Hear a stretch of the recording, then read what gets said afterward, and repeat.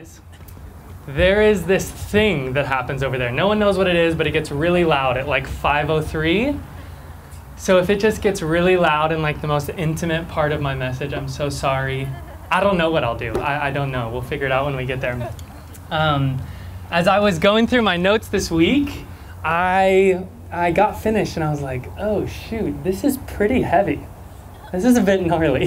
So that's my forewarning to you guys. Tonight we're talking about suffering. Everybody's favorite topic at church, right? That's what we come to church for. So, all right. Wow. Well, tonight as we get into this, I was trying to portray how we can really land in this part of the story really well. Okay, there is a temptation to just kind of teach verse by verse and not really settle on where we've been and where we're going. And the only thing I could really think about was this kind of grassroots underground film trilogy. It's called Star Wars. Anyone heard of it? Yeah, I was freaking obsessed as a kid. Obsessed with Star Wars. My whole room was practically a galaxy far, far away. My bedspread was all Star Wars. All my posters were Obi-Wan Kenobi and Qui-Gon Jinn. I had the Darth Maul lightsaber. I had the Luke Skywalker lightsaber. I had every color of lightsaber. I was Anakin Skywalker for Halloween. Gosh, what else? Oh, I tried to build a pod racer. Does anyone know what that is? Yes, I tried to build one. I guess I don't have the Force, so it didn't work. I'm going to grab this instead. Yeah. Sorry.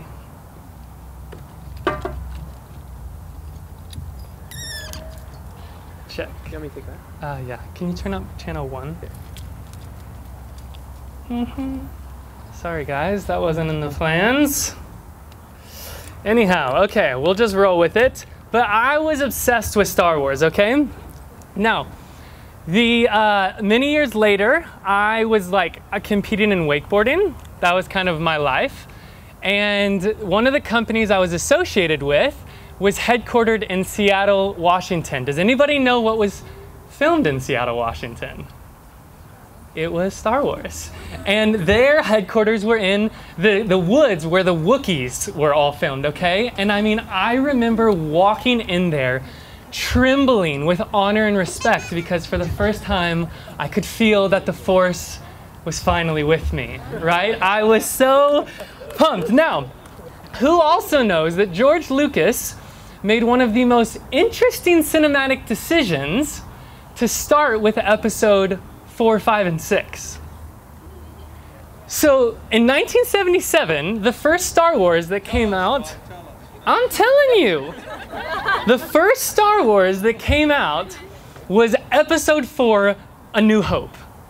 As if there was any hope before and another episode before. It was like, the closest thing I can relate it to is a baby coming out of the womb with a full chest of hair and a full-time job. It makes no sense, right? Now, of course, it was originally supposed to be about the rise and fall of Darth Vader. We won't get at that, but what I'm getting at is, if you were not already a Star Wars fan, you hadn't read the trilogy that just came out a couple months before, and you obviously didn't have access to Google in 1977, then you would get plopped into the middle of this story where we have no clue who these people are, what they're doing here, or what any of this is about. And then in light of episodes 1, 2, and 3, you find out, oh, that's why Obi-Wan is the sage he is. That's how Anakin got lured to the dark side, became a Sith Lord, as you well know, married Senator Padme, fell to become one of the greatest evil icons in all of the 21st century, Darth Vader, creating the most epic cinematic plot twist in all of the cinematic history world when he utters those very famous words, Luke, I am your, you know it, Father. I knew. I was actually thinking about you all week. I was like, Joe knows everything there is to know about cinema. Oh, gee. But the thing is that this is how we often read Scripture. Right? We open our Bibles to the middle of the story of Jesus and we read a couple verses here and there and we get really inspired for the day and then we do it again and again and again and that's great. We need to be saturating ourselves in the Word of God. But when we continue to read this way, we completely miss out on the narrative and the literary genius of these writers. Okay, when we read scripture this way, we tend to see the Gospels as a random collection of stories about Jesus. We tend to see the parables as subversive ideas and the healings or miracles as random acts of kindness. But we completely miss these genius storytellers whose words are never empty, who never miss a beat. It is perfect, it is strategic, it is intentional, but it is so overlooked. And so what I'm going to do is I'm just going to take a bit of time tonight. And this is awkward. I can't even move around, and I am a mover. Regardless, I'm going to take a bit of time to really understand what's happened before and what's happened after this moment in Scripture, because Scripture was basically written in a galaxy far, far away to a different people in a different time and in a different culture. And so if we as 21st century Americans try to impose our presuppositions and our ways of reading story on these stories, then we will actually miss, as 21st century Americans, what the most deep and intimate lessons for us are, all right? So are you with me? I know background's kind of a bit of hell for some people, but you got like 5 minutes? Yeah. Okay, thank you. Okay.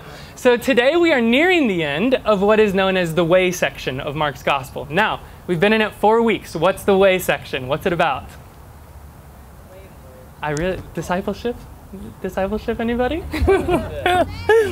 We are ending the Way section on discipleship. It's Jesus' most strategic and straightforward teachings on becoming his follower, becoming like him in the kingdom of God, all right? And it is not at all random that he chooses this point in the story right here to give his most serious and radical teachings on faithful discipleship, okay?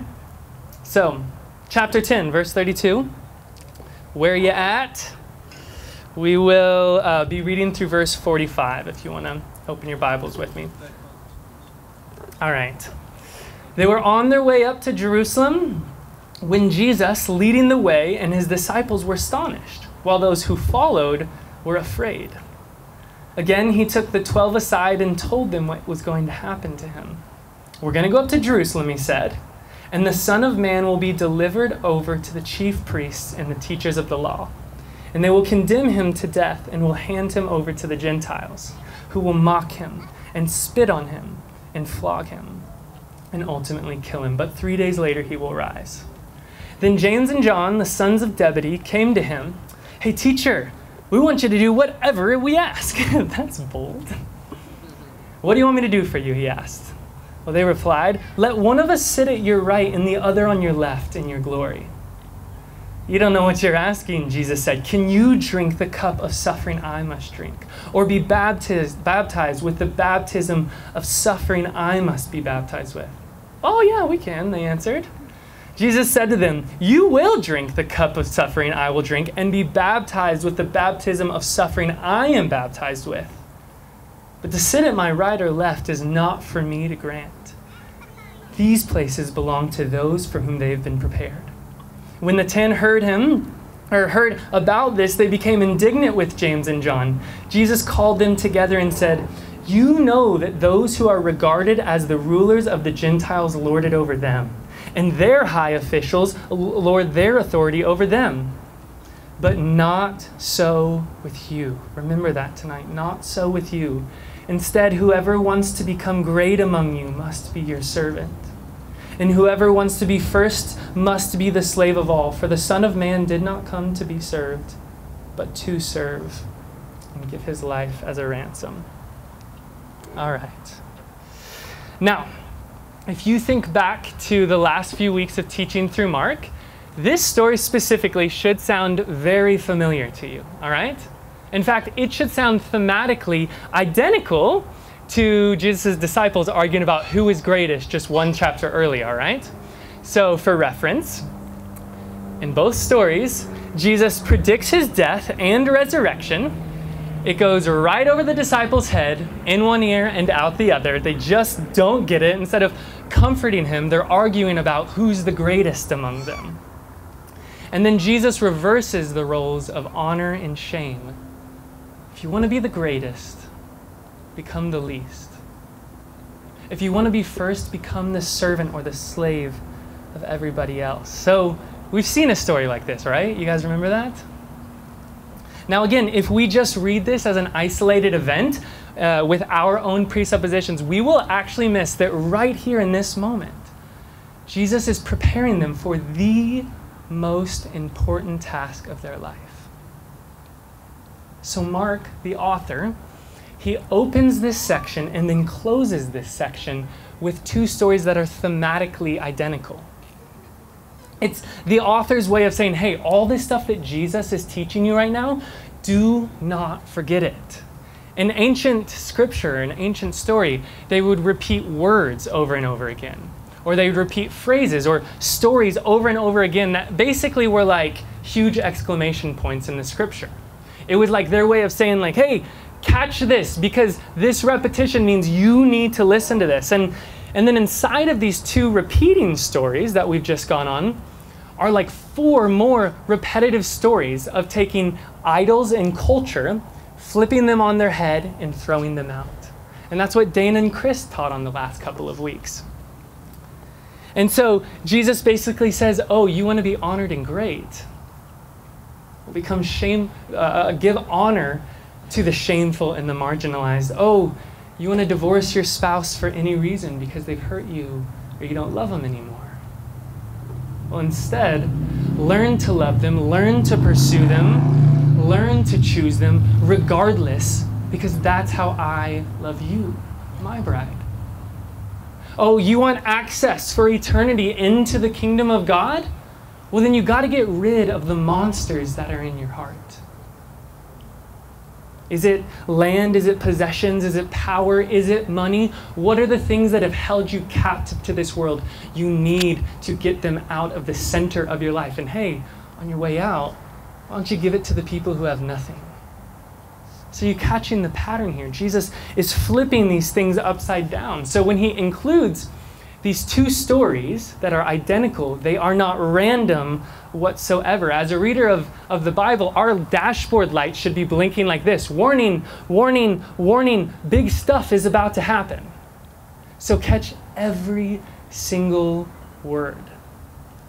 Because Jesus knows that right now, if they don't get what it means to be a disciple of Jesus, which is where we've been the last 4 weeks, if they don't get the whole package, then right around the corner, when he marches into Jerusalem towards his execution, where he will be tortured on a cross with nails in his body, with thorns on his head, with whips on his back, if they don't get it now, then they're going to run.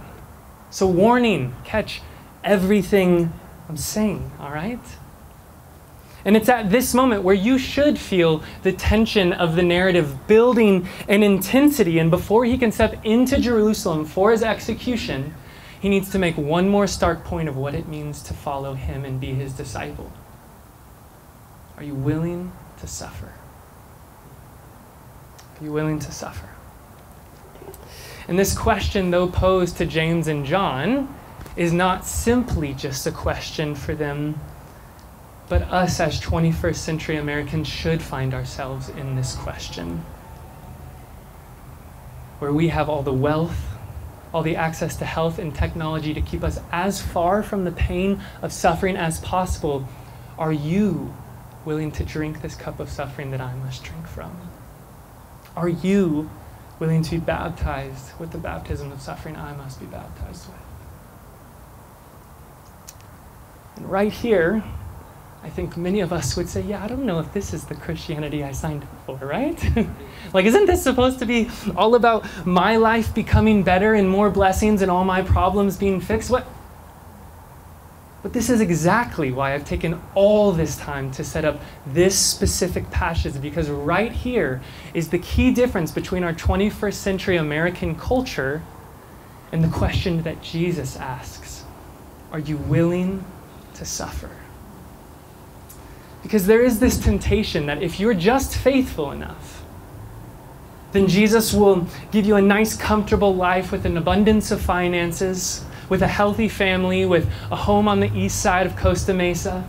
if you're just faithful enough, he'll heal your child, he'll heal your illness, he'll fix your problems. If you're just faithful enough, God will give you the life you've always wanted, free of pain, free of trouble, free of tribulation. But I wonder, doesn't this sound just like the Israelites in the desert? Oh yeah, we'll follow God if he gets us out of slavery and gives us the good life we've always wanted. But the moment stuff hits the fan, hey, build an idol, worship false gods, right? Hey, take us back to Egypt because slavery is better than this. And spoiler alert, a ton of people that left Egypt for the promised land never even made it to the promised land because they suffered so much. I mean, doesn't this sound just like James and John, this American ideal of distance from suffering? Hey, Jesus, we have an idea. When you get raised to glory, maybe me and John, my brother, could be on both sides of you, one on your right, one on your left. And yes, you'll be the greatest, for sure, but second greatest in the world. We could settle for second greatest in the world, right? And the disciples, they're not any different. They just are mad that James and John beat them to the punch, right? And Jesus is like, oh, you want to be on my right and my left when I'm raised to glory? Yeah, that position's already been chosen. And as we later learn, it's two criminals whose bodies are nailed to a cross, one on the right and one on the left of Jesus. Oh, you want to be on my right and my left when I'm nailed to the cross, raised in glory? You don't have a clue what you're asking. But don't worry, you'll experience it one day. And try telling this American ideal to a persecuted Christian in the Middle East who literally holds on to their faith if it costs them their life. Try asking them if their faith in Jesus keeps them far away from pain and suffering. Or to the foreign immigrant in America, to the black men and women around the world, to the Haitian under the heavy yoke of oppressive government, to the Ugandan with no hospital nearby, to the Southern Asian whose slum has no access to clean water and is tainted sewage. Ask them if faith in Jesus is free of pain and suffering. Ask them if faith in Jesus will give you the comfortable life you've always wanted, and they'll all tell you the exact same thing. No way. No way. And so as Jesus spends this entire section flipping the gospel, or flipping cultural idols on their heads, and then throwing them out, we now have to face this cultural idol of our 21st century America, of being as distant and unfamiliar with suffering as possible, because this just isn't the goal. In fact, not only is it not the goal, it is an idol. And then Jesus goes on, verse 30, something like that, I forgot my notes. He goes on to call this kind of living pagan or evil. He calls his disciples together and says, you know that the rulers of this world lord it over each other, and then their rulers lord their authority over you, or over them. But not so with you. It's not going to be that way with you. Because Jesus needs a people whose faith is unshaken in suffering, and who are completely unpersuaded by the riches and power of this world, because suffering is the only thing in this moment that he's able to guarantee his disciples. Not glory, not position, not power, not even safety. But when there is suffering, are you in or are you out? Do you follow Jesus because he keeps you far from suffering, or do you follow Jesus because he is your hope in the suffering? That's the question right there. I think of the stories of faithful followers of Jesus, that when plagues came to town, the Christians came to town. When there was no clean water in a village, the Christians brought the clean water. When there was no food or clothing, the Christians brought. Or that when one of us couldn't pay our rent, the faithful follower of Jesus paid it for us because their security and hope isn't in money and things anyway.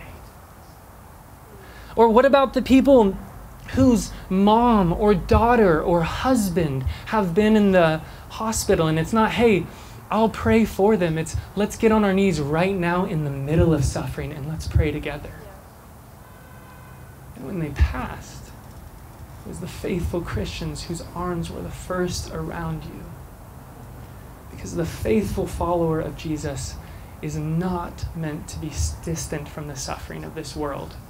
They're meant to find God right in the middle of it. The faithful follower of Jesus is not meant to be distant from the suffering of the world. They are meant to find Jesus right in the middle of it. And that is a subversive idea of Christianity right there. And I don't know why, but it's not God's primary goal to get us out of suffering. I mean, and I've seen him do it. Like, I've seen people healed. My mom and I were dirt poor when I was born. We had nothing. And she makes an amazing living now.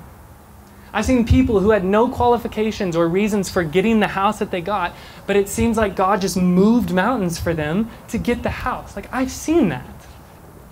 But I've also seen faithful followers of Jesus suffer more tragedy and pain than any one person can imagine.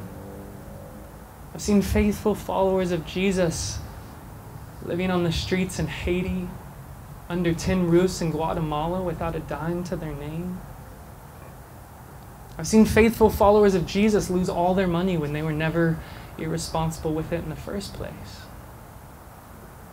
And I've seen faithful followers of Jesus die way too soon, be crippled in car crashes, fight cancer and autoimmunity when they treated their bodies like a temple.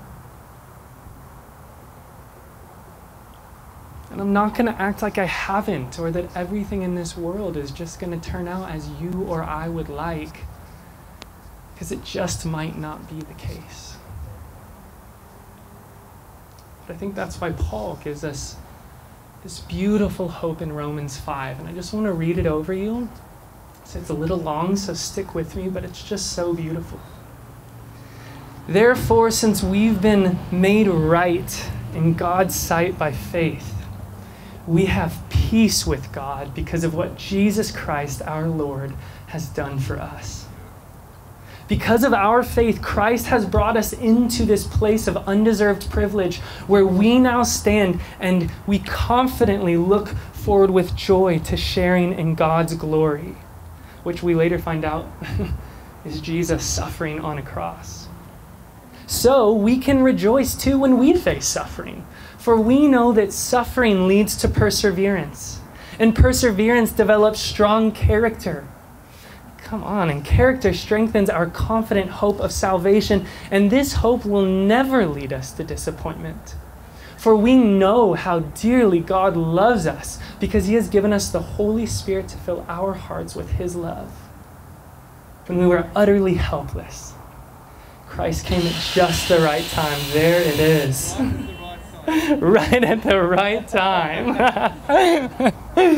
Christ came at just the right time, and where am I? Goodness gracious. And died for us sinners. All right. Sorry, guys.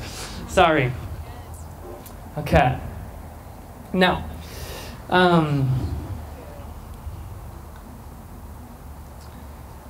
I want to emphasize more than anything tonight, it is because of the cross of Christ, where Jesus showed us what true glory looks like, to lay your life down for one another. It is because of this that we can stand in confident hope that not even our suffering, not even our death has the last word, because like Paul says, there is a hope and salvation for each and every one of us.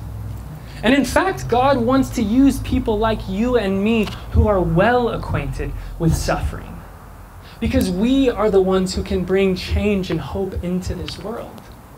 To the hopeless, to the hurting, we can bring healing. I mean, how many people out there right now are suffering because of the oppressive sin of somebody else over them? God can use you and I to change other sinners' hearts, to bring hope and healing into their life. How many people are out there suffering because we are more concerned about having more than enough than somebody else having just enough. Like, we can change that. We can change the suffering in somebody's life. How many people out there are suffering from curable diseases and cancers, but God just needs more scientists to continue, and doctors to continue marching around the walls of Jericho, studying, testing again and again until there is finally a cure. And how many people out there, maybe even in their darkest moments, need to hear your songs of hope, but you just need to write them? I think of people like a man named Jean-Baptiste. I lived with him for a couple months in Haiti. He's the most remarkable man you've ever met. He grew up orphaned from a very young age. And at his orphanage, he was basically treated like an animal in a petting zoo to get more money to the orphanage. And then when visitors weren't around, nobody was watching, he was beaten and beaten and beaten so that he looked more needy, so they could get more money for their organization. He's a man who is very, very well acquainted with suffering and has every right to believe that all of this has no point. And this might seem silly, but I remember that summer watching him learn construction for the first time. And for the first time, he found so much joy and purpose in living because he could give something of value to other people. He realized that Haiti needs more people like him who can build roofs over the homeless and storefronts for the jobless, because at one time, he was that person. I think of my friend Eric, who's been told his whole life he's not worthy to breathe the same air as a straight man. Eric is the most beautiful man I've ever met at making sure every single person has a place at the table. At making sure everyone knows they are worthy of love and that they are seen and valued. Why? Because he's been the one who suffered and been on the other side before. I think of people like James and John right here in this story who wanted nothing more than to be the greatest in the world next to Jesus. But in light of the cross, they found it more valuable to give than receive, to serve and to be served, and even to suffer, even if it meant death. John was later exiled to the island of Patmos. James, his brother, was beheaded by the king Herod. What is this hope in the middle of the suffering that these faithful followers of Jesus know? And I just wonder if today some of us need that hope. Maybe for the first time, maybe you don't even know Jesus, and today you are invited to receive that hope. Maybe today your life is just a total wreck, and you cannot find yourself out from under the weight of suffering. But even you tonight can have hope in your darkest moments, because your hope of resurrection is far more compelling than the death you're facing right now. Because Jesus has made you right with God. God can use you to bring heaven to earth, his kingdom come, his will be done on earth as it is in heaven. And I just want to add tonight too that we do believe in healing 100%. I think this can sound slightly fatalistic for sure, but we believe in healing.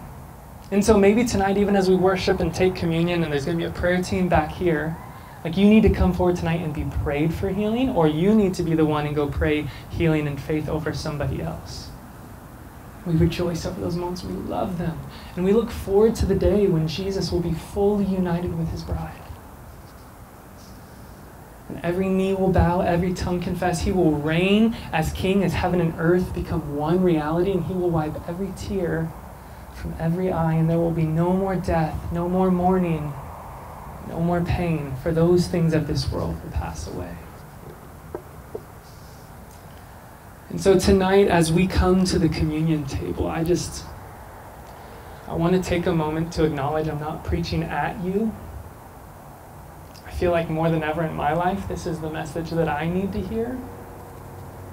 I feel like every time I preach, I have to deal with the hell of whatever that passage is, and this week alone has been one of the hardest weeks for me to put one foot in front of the other. But so tonight, beyond you receiving a message, I want you to receive the Holy Spirit. I want the Holy Spirit to come tonight as we take a moment to break bread and drink the cup of suffering that Jesus talked about. Our own sin is what led us to kill our own God. Talk about suffering. But it is in light of the cross that while we were still sinners, Christ died for us, forgiving every sin, making us clean before God. And it is because of the cross of Christ that you and I can have hope.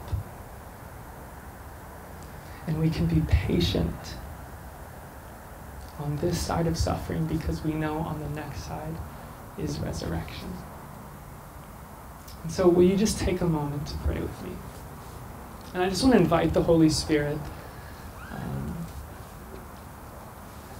God, we take of this bread tonight that represents the body that suffered for us.